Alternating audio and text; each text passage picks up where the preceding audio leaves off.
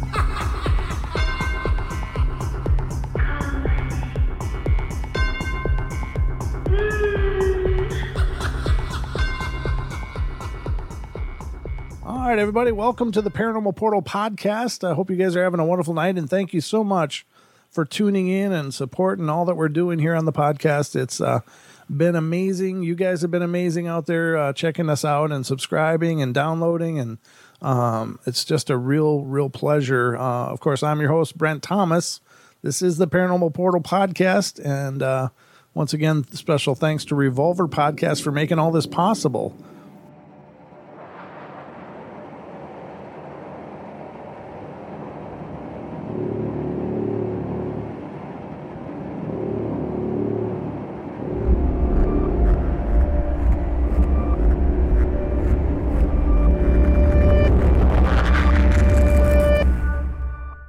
So let's get at it, ladies and gentlemen. Tonight we're going to do a few different stories and encounter stories, and hope you guys enjoy it. So here we go. Let's get it underway. So the first one is coming out of North Carolina. I've been going to Pactolus my entire life outside of Greenville, North Carolina. I recently caught what I believe to be a ghost light or an orb on video for 30 seconds at around 100 yards away. Catching this ghost light on video has changed my life. It makes me want to research every ghost light I've ever heard of. The story of the light goes like this. The story begins sometime in the early 1900s. A young man rode his horse from Greenville to Pactolus. Pactolus is a small community east of Greenville, and at this time there was a train station in existence in the Pactolus community. The purpose of this trip was to surprise the young man's fiancée by meeting her train. Unfortunately, the train was extremely late this particular evening, and the young man was soon alone in the dark. Of course, he really was not alone. His horse was very impressive and caught the attention of 3 men who were walking along the train tracks. And they decided this was the perfect opportunity to catch a ride rather than walk to their destination. The 3 men hid in the brush surrounding the train station, and as the young man rode by, he was ambushed and killed. The 3 men hid his body in the thickness of the woods.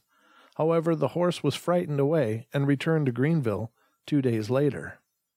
The family feared the worst after the horse returned without its rider, and they searched the train station and the surrounding area only to find absolutely nothing. The young man's ghost is seen walking beside the train tracks. The form he takes is a single light floating beside the tracks. Sometimes the light floats at waist level, as if he's walking beside his horse, and other times the light floats above the head, as if he's riding the horse. The young man uses the light to let his fiancée know that he was there to meet her. The tracks have long been removed, and what remains now is just a path, and the land is privately owned, and those who go to the area are promptly chased away. This proves the point to always get permission first and limit your party time to private places. If you think you have seen it all, think again. We're not alone in the Tar Heel state. I caught this ghost light on film over 15. It says over 15. I don't know what that means. Maybe seconds. I don't know, but it doesn't say. With the Sony DVX 2100 mini DV recorder, high quality footage. Well, that's cool. And those orbs are not uncommon. They are widely reported in wooded areas, mountainous areas and stuff. And there's so many locations that have these, people call them ghost lights, orbs. There's stories of old conductors walking along the tracks of their extinct railroad stations and stuff. And there's ghost trains. There's something to do with railroad tracks. And I don't know if there was any real thought put into them, like as far as following ley lines or anything like that when they were installed. I think it was just a matter of laying track to close distances between two places. But of course, being as the tracks in this case were gone, but energy and metal, it's just an obvious conduit or conductor, but it doesn't answer the question in this one that there was no longer any tracks. So the orb seems to be, according to what the man is reporting, seems to be still there. What a terrible story, and unfortunately there's plenty of those kind of people. A pretty dark lead in. It has to do with a demon. So this comes out of Texas, the great state of Texas. Every day I woke up late at night around 3 a.m. I was always tired. I really got no sleep at all, and I was never hungry. My mom, Linda, was always worried because I was always in my room and always listening to music that I would never normally listen to, which was hard rock music. I had no idea why I was turning mean and angry. And when my mom wasn't around, I would drink and cut myself, and I was so angry. I would walk around with this evil expression, and I wouldn't even look at anybody. Finally, my mom took me to the hospital and asked if there was something wrong with me. They told her that everything was normal and nothing seemed to be wrong with me at all, until they found that I was cutting myself. They asked me if I'd been feeling okay, and I just stared at them with hate, evil, and hurt. And they all just waited, and I finally said, "What does my life mean to you? You never saved a life, and even if you did, you won't save me. You bastards never made my life happier, so what makes you think you're going to make me happy now?" I had no idea what I was saying. I was out of it. I had no clue why. I cussed at the doctor, not really meaning it. That night I was absolutely out of it. I couldn't sleep, and I felt like something was watching me. I went crazy. I went so crazy I started talking to nothing. "What do you want with me? I never wanted this. Let go." I talked and talked with no responses. My mother heard me talking one night and thought I was on the phone with somebody. She walked in my room and said she saw a demonic presence sitting next to me. I thought she was just talking trash to try to scare me. Then all of a sudden I started yelling across the room. I was yelling Latin and backwards English, and I had no clue what I was saying. I never thought I'd become possessed. What was it? What he wanted? My good soul? I don't really know, but the demon possessing me was making my family depressed and sad, and it got so bad that I pushed myself away from my family. To tell you the truth, I had plenty of experiences. With the grandpa and his ghostly friend holding me back on the bed, and the other things that I might tell you in my other stories, but a month later, 3 priests came to bless my house. It was that bad. When they blessed the house, the demon came out of me and stayed out for 2 months. Then it became a big problem. It came back.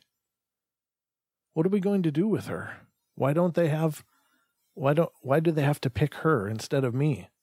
I don't want my daughter having this happen to her. It's not what I wanted for her in life, my mother would say to my father. Then 2 weeks later, we had an exorcism to help get rid of the possession.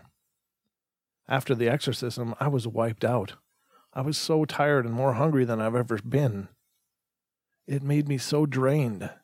And to know how much it hurt my family made me so angry. Now this is out of me now, and I'm writing this to the people who had rough times and things they could never imagine to happen. Look, I'm a real experiencer. And they spaced it out. If you never had these types of things, it says if you never had these types of things happen, let me know. But I think she means if you ever. But because these things can happen, and when you least expect it. And honestly, ladies and gentlemen, that's a pretty stereotypical demonic encounter. It's the darkness, it's the cloud, the negativity, and the constant barrage. And of course, sleeping is how we recharge. It's how it's how we I don't know, remain sane maybe. I don't know.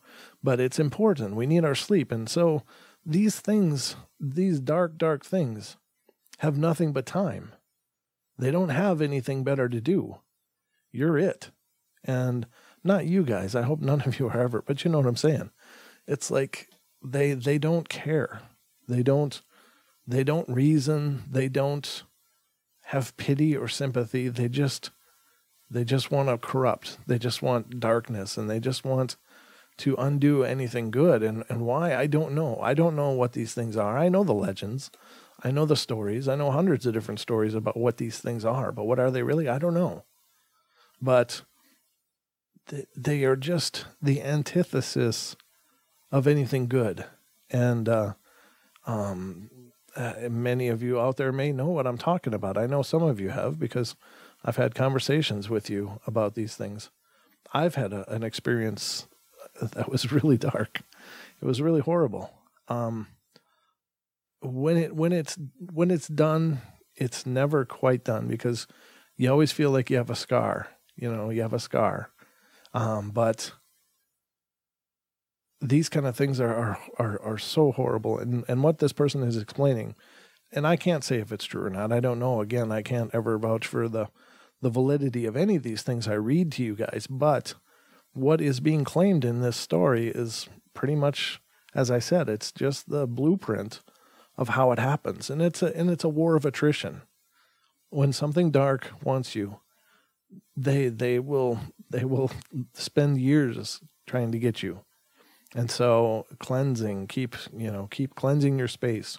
If you notice dark moods, do what you can to change it, to break that energy pattern, to cleanse, to push away darkness, find something beautiful and that makes you happy and hold on to it. Surround yourself with people. The other thing that's real common in these situations is isolation.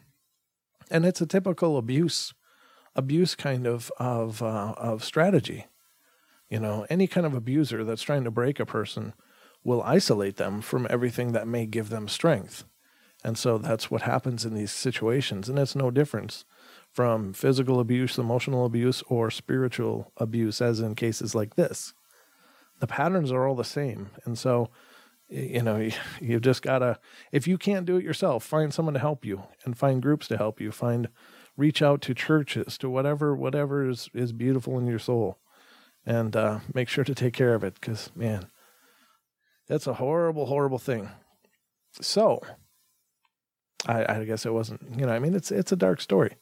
I guess the thing is that I can just feel that, it's just, feel like you have oil on your soul. Okay, everybody, I think it's time we got to take a break, so don't go away, and we'll be right back with more of the Paranormal Portal podcast in just a couple minutes.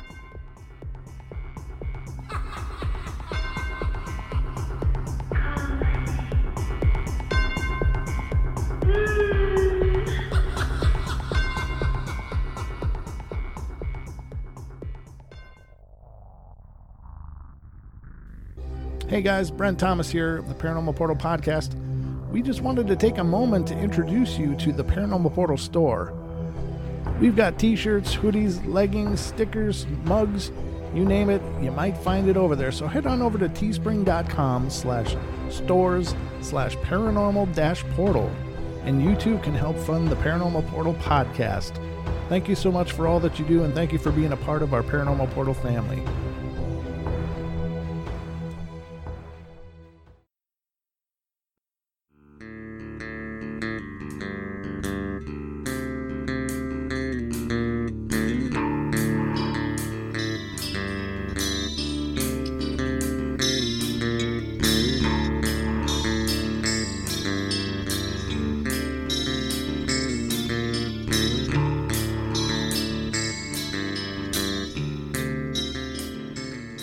All right, everybody, and we're back at it here on the Paranormal Portal podcast. Buckle up, we're going in.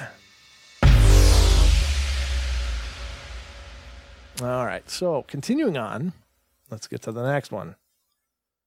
This one comes out of Texas again. Texas is a popular state tonight, ladies and gentlemen. It's a good night in Texas. This is not too long. So in 2001, I lived in Arizona. Okay. Well, so much for Texas. With my mother and sister at my grandmother's house, and we were such a happy family until something bad happened. My mom's friend's grandpa died on May 12th in 2001. And we all went to his funeral and prayed for him to make a better life in heaven. And 2 weeks later, I was sleeping and I heard my door open. And I looked and nothing was there. First, I thought it was my sister, who's older than me, just giving me a hard time, trying to frighten me. But I got up and I went to her room and I found her sleeping. And I didn't think it was my mom's friend's grandpa, even though me and him were best buddies. He would always buy me ice cream and walk with me in the park. But I woke her up and I told her to stop trying to scare me. And she told me that I was probably dreaming or heard a mouse in the walls or something. And I told her that my door opened all by itself. The next day I was home alone. And I was just watching television and I heard some man's voice in my ear calling my name.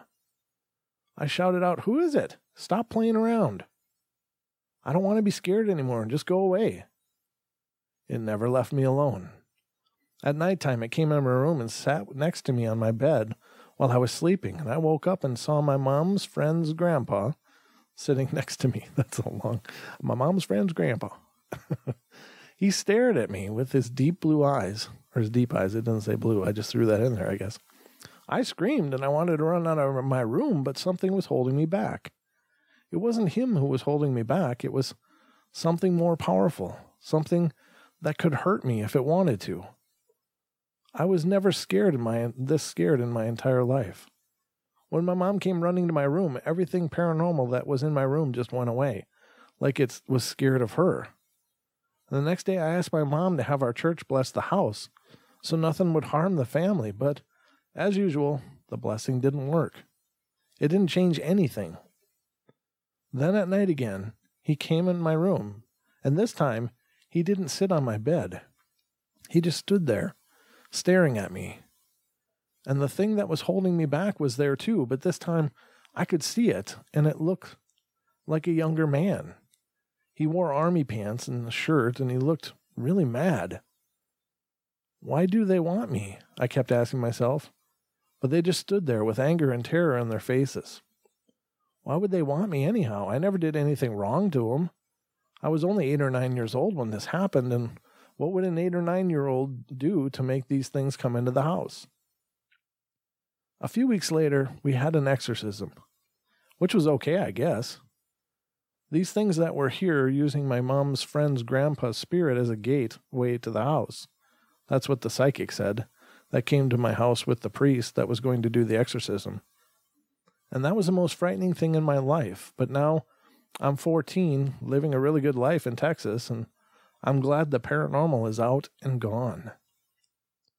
I've heard of that, and again, I oftentimes reference the Dead Files, but I gotta admit, I've never seen a show that has such different information and different approaches to all of this than the standard spirit that's not resting thing. I mean, Amy Allen really does get these different vibes or has a different approach to it, and she talks about there's sometimes dark things that will tag people. and somehow put a marker or something on their soul on an energy level so that they can claim them after they die. And I wonder if that's what happened to the grandfather, that he somehow got tagged, and therefore it's a tough deal. But anyway, apparently these things can tag spirits and go after them, or it's like a label, like you're mine. And I don't understand that much, but I imagine, like anything else, if you don't know it's there, then maybe it's a problem when you pass. But if you do know it's there, you can probably get it removed through some form of cleansing or ritual of some kind. But yeah, that's creepy. That's really creepy. And I feel bad for the old man, the grandfather spirit, that, if it was indeed kind of trapped in that state with those dark things, then that's not good. Again, it doesn't necessarily mean demonic. That term gets overused a hell of a lot in the paranormal, but there are other dark things that aren't demonic, including human spirits that are just very dark and twisted. If they're dark and twisted in life, they're probably going to be dark and twisted after life too. So, as Jeffrey Seelman says, nothing changes. You're just the same person. It's kind of like that thing. Everybody knows some of these people, right? They have this idea. It's like, yeah, we got a really crappy relationship, but after we get married, it'll get better. It doesn't work that way. A band of gold and good intentions doesn't change. That doesn't change anything. If it's broken, it's going to stay broken. And say the same thing is in, from life to death. Like, yeah, I'm a bastard now, but when I die, I'm going to be good. I don't know. Just you get all my musings here in the portal, ladies and gentlemen. I got a microphone and I'm filling it with all the noise I know how. So, continuing on, the next one comes out of Maryland. This one's a little longer, but I hope it's a goodie. Okay. All right. We don't get many out of Maryland. That's kind of cool. All right. Let's see what's going on in Maryland, ladies and gentlemen. Excuse me. I was really young when my father and I watched The Chandelier, probably 8 or 9, and I was living in a house that had been constructed naught but 10 years ago. Wow, that's pretty proper English. It was my father's house, and as my parents were divorced, and it was really very large, and it had a single sort of winding staircase to an overhang above the foyer that was a railed hallway to the other rooms. And to be frank, I was absolutely fascinated by ghosts, but hated large houses. Unexplainable things were both enthralling and horrible to me.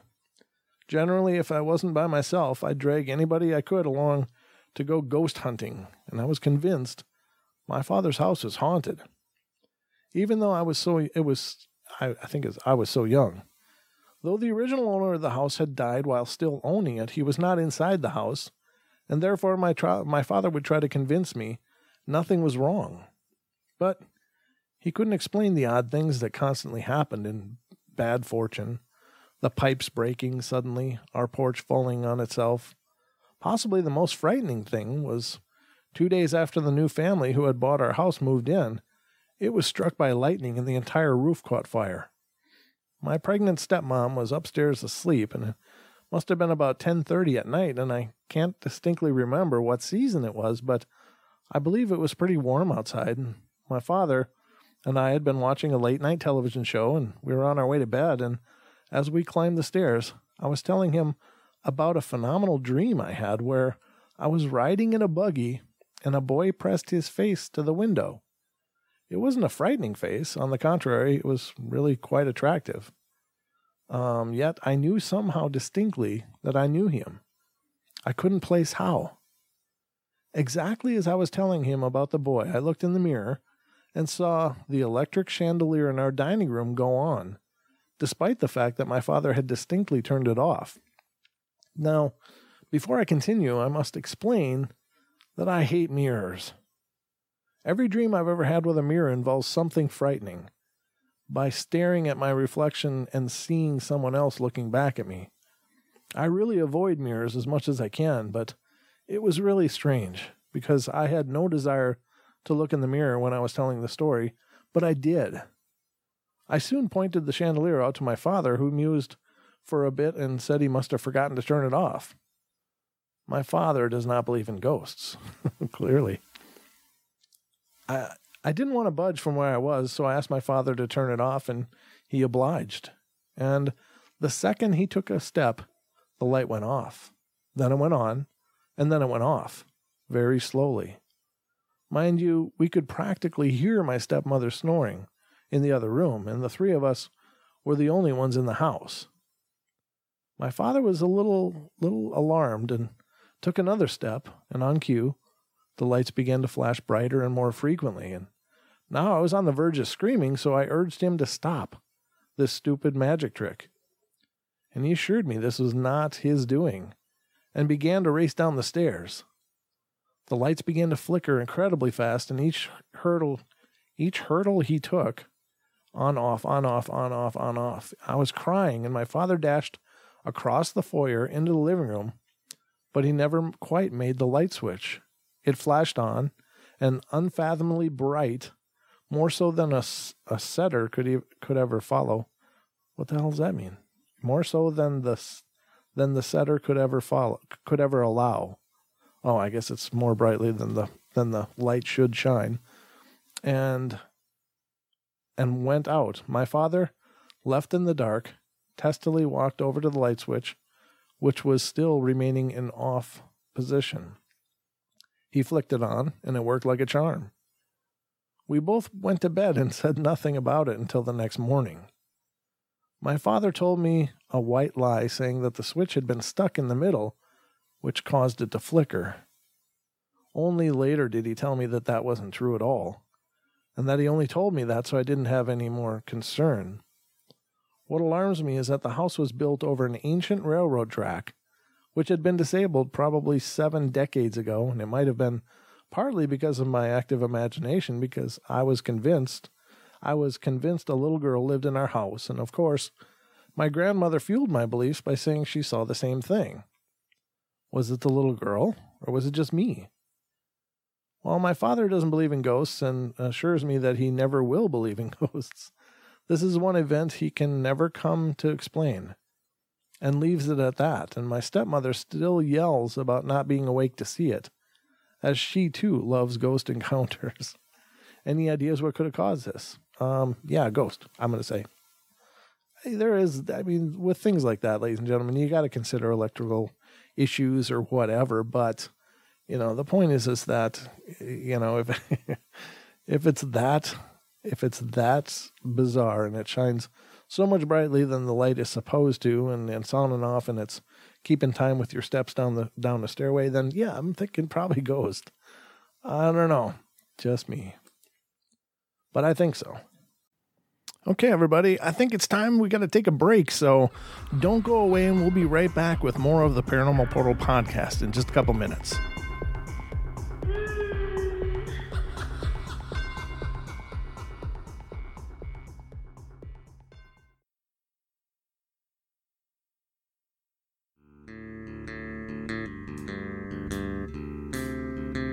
All right, everybody, and we're back at it here on the Paranormal Portal podcast. Buckle up, we're going in.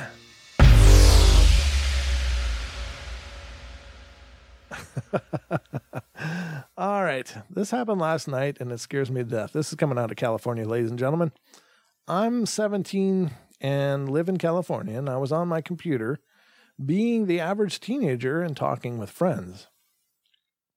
It was obviously dark outside, but really quite warm in the house, and I was bored of listening to nothing but the sounds of the whining computer and turning fan, so I got up and turned my fan and lights off and got my iPod to listen to it. And this story comes out of 2007, so iPods were still the thing.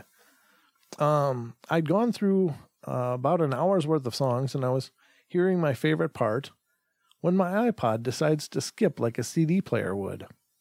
When it skipped, I distinctly heard a child cough and then chuckle. This really scared me a little, and then I decided it's nothing and put my music away. Telling my friends what happened, they say it's probably nothing and that there was just a flaw in my music, so I go back to normal talking. 3 minutes later, my mom gets icy cold, and I swear if the lights were on, I could see my breath. So I said, how did I get mom out of that? It says 3 minutes later, my room gets icy cold, and I swear if the lights were on, I could have seen my breath coming out. So I tell my friend what happens, and they say, Sam, that's not good. You should turn on the lights or something so that it doesn't come after you or anything. Oh, yeah. They can't touch you in the light. That's the advice he got. Wow. I thought about this for a second or two, deciding if it was true or not, but I thought it wouldn't hurt to turn the lights off, or turn the lights on, rather. And as soon as I stood up, I heard some footsteps on the floor and shuffling noises against the wall right next to the light switch. Sitting down, I thought to myself, that plan's out of the park. Starting to get a little more creeped out, I sit down and watch my room intently, listening for anything and watching carefully to see if there's any movement. And I'm like a 4-year-old when it comes to ghosts, so I'm surprised I didn't scream and run to my older sister. I went on with life, talking to people and stuff, not caring what happens from then on, but I heard the footsteps again, and they're getting closer to me. My neighborhood is connected on the electricity grid, so if my power goes out, I look outside to see if my neighbor's lights are all on. So I get a little more scared, and then the shuffling noise comes from my chair, and I freeze. A small hand falls on my shoulder, and I can't breathe for like a minute. Then my room suddenly gets warm again, and I choke down a breath of air. The lights come back on, and I hear footsteps walking down the stairs that lead to my room. I can't sleep at all last night, and about 30 minutes after all this happened, my sister screams because she had a nightmare.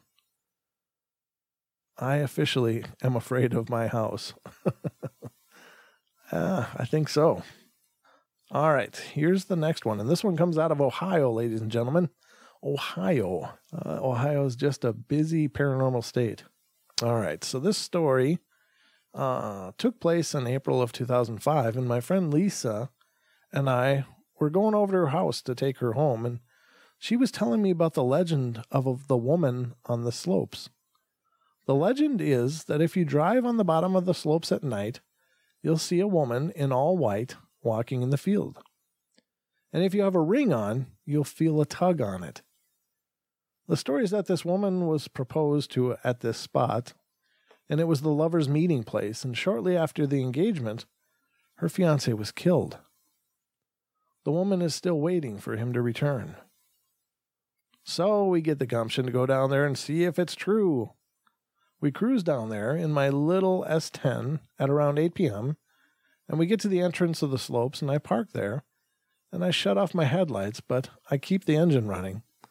I wanted to shut the engine off, and Lisa said, no, just in case she came out, we can take off. So we're sitting down there for about 5 minutes laughing and jamming to my mix CD, and it was playing Last Dance with Mary Jane. Good song, by the way. Tom Petty. It seemed like as soon as that song came on, we saw something white in the distance, but wasn't sure what it was, and it seemed to be moving closer at a really rapid pace.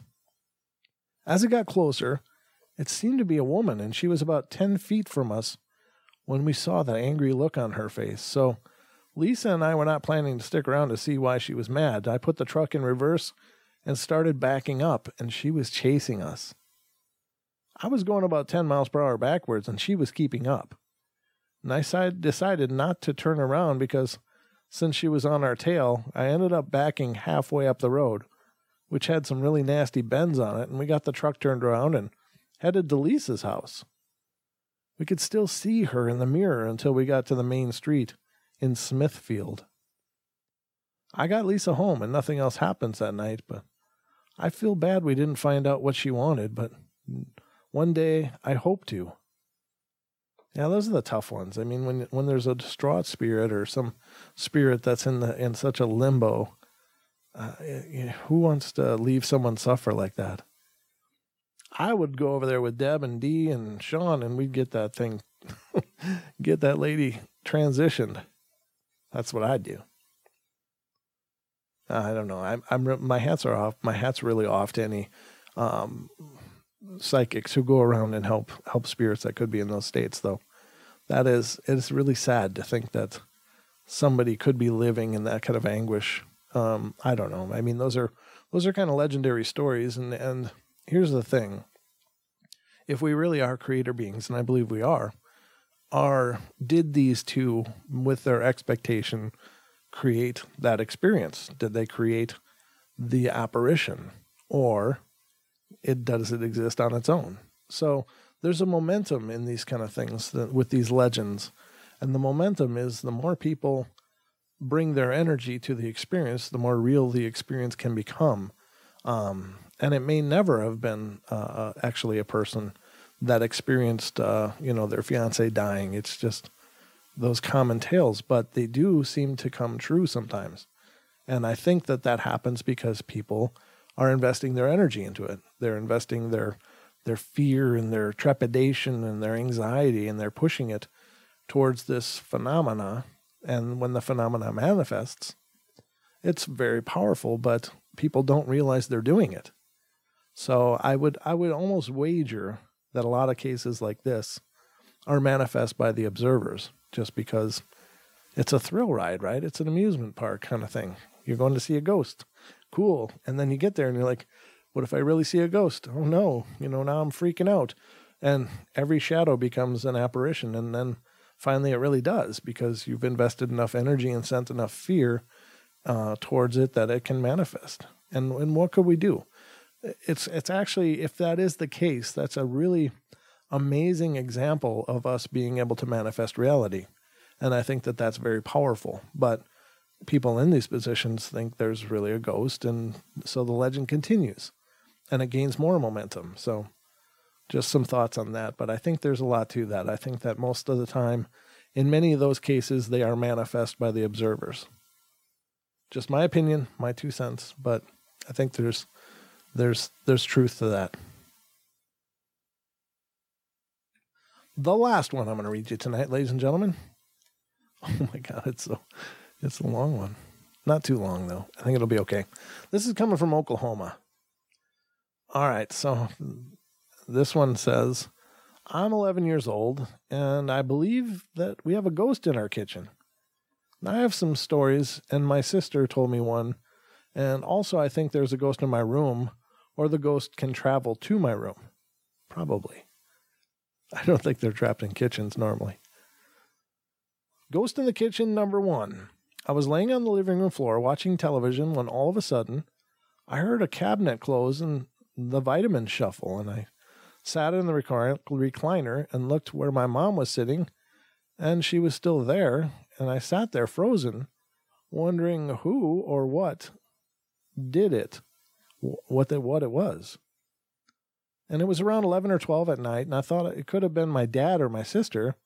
And I was sitting there for like 20 minutes, and nobody walked by. My kitchen and living room are connected, so is my hallway. So I got up the nerve to run into my sister's room, and when I got there, I saw her sitting at her computer. I looked out the door and found my dad fast asleep. And I had a dog and hamster at the time, but the hamster was in my room, and my dog was laying in the recliner with me. And I asked my sister if she went in the kitchen, and she said no. Ghost in the kitchen number 2. I was going in the kitchen, and I opened the fridge door, and I had a sense that there was somebody standing there watching me. And I got cold at that same time. I quickly looked to see if anyone was there, and I didn't see anybody, so I grabbed what I needed and ran into my parents' room and told them what happened, and they said that nothing happened in our house yet again, and then I just went to my room and got on my computer. Ghost in the kitchen number 3. I was sitting in the kitchen on the computer and was looking at comics. My grandma that lived in a different part of Oklahoma was sitting in the living room with my mom. My sister was at a friend's house, and my grandpa and dad were out shopping at Best Buy. And my grandfather's waiting for a liver transplant, and all of a sudden, I hear a beep noise and the sound of a microwave, and I look behind me, and the microwave is on. I have to remind you that the only other living things in the house are all in the living room and my parents' room. My hamster had to move out. I ran in the living room shaking all over, And I sat there for a minute and finally got the nerves to go turn it off. And when I walked in there and when I was next to the microwave, I felt a freeze. I clicked the off button and ran back into the living room, and I told my grandma and mom what happened, and they told me again that there was no ghost in our house. I just sat there and watched TV with them the rest of that night. Ghost in the kitchen number 4. This story is what my sister and cousins told me, and my grandparents are still waiting for my grandfather's liver, but they moved into some temporary apartments, and they were watching a movie, and all of a sudden they hear some sort of a tap on the window in my kitchen. They grabbed my dog and ran outside and into my sister's car, and they decided to leave my dog, and then they left to go to their boyfriend's house. Also, one time I was in my room, and I felt the presence of someone else in my room beside me, and I looked and saw nobody. This has happened many times before. My parents are the second people to own this home, and nobody died here, so what I'm thinking is that my house was built on Indian burial grounds. Well, thanks for reading my story. And that's possible, but, it's just, again, there doesn't have to be a tragedy for a home to experience a spiritual presence. There doesn't. There may be a million ways that they came into that house or whatever, but it doesn't necessarily mean that since nobody died there, it has to be Indian burial grounds or Native American burial grounds. It can just be they like your house, and over a period of time they found a way in. Again, they may come because your family reminds them of their family in life, or somebody in the family reminds them of somebody that was important in their life when they were alive, or maybe they were never alive and they just like your life. I don't know. But it doesn't have to have someone died in the house, therefore it's haunted.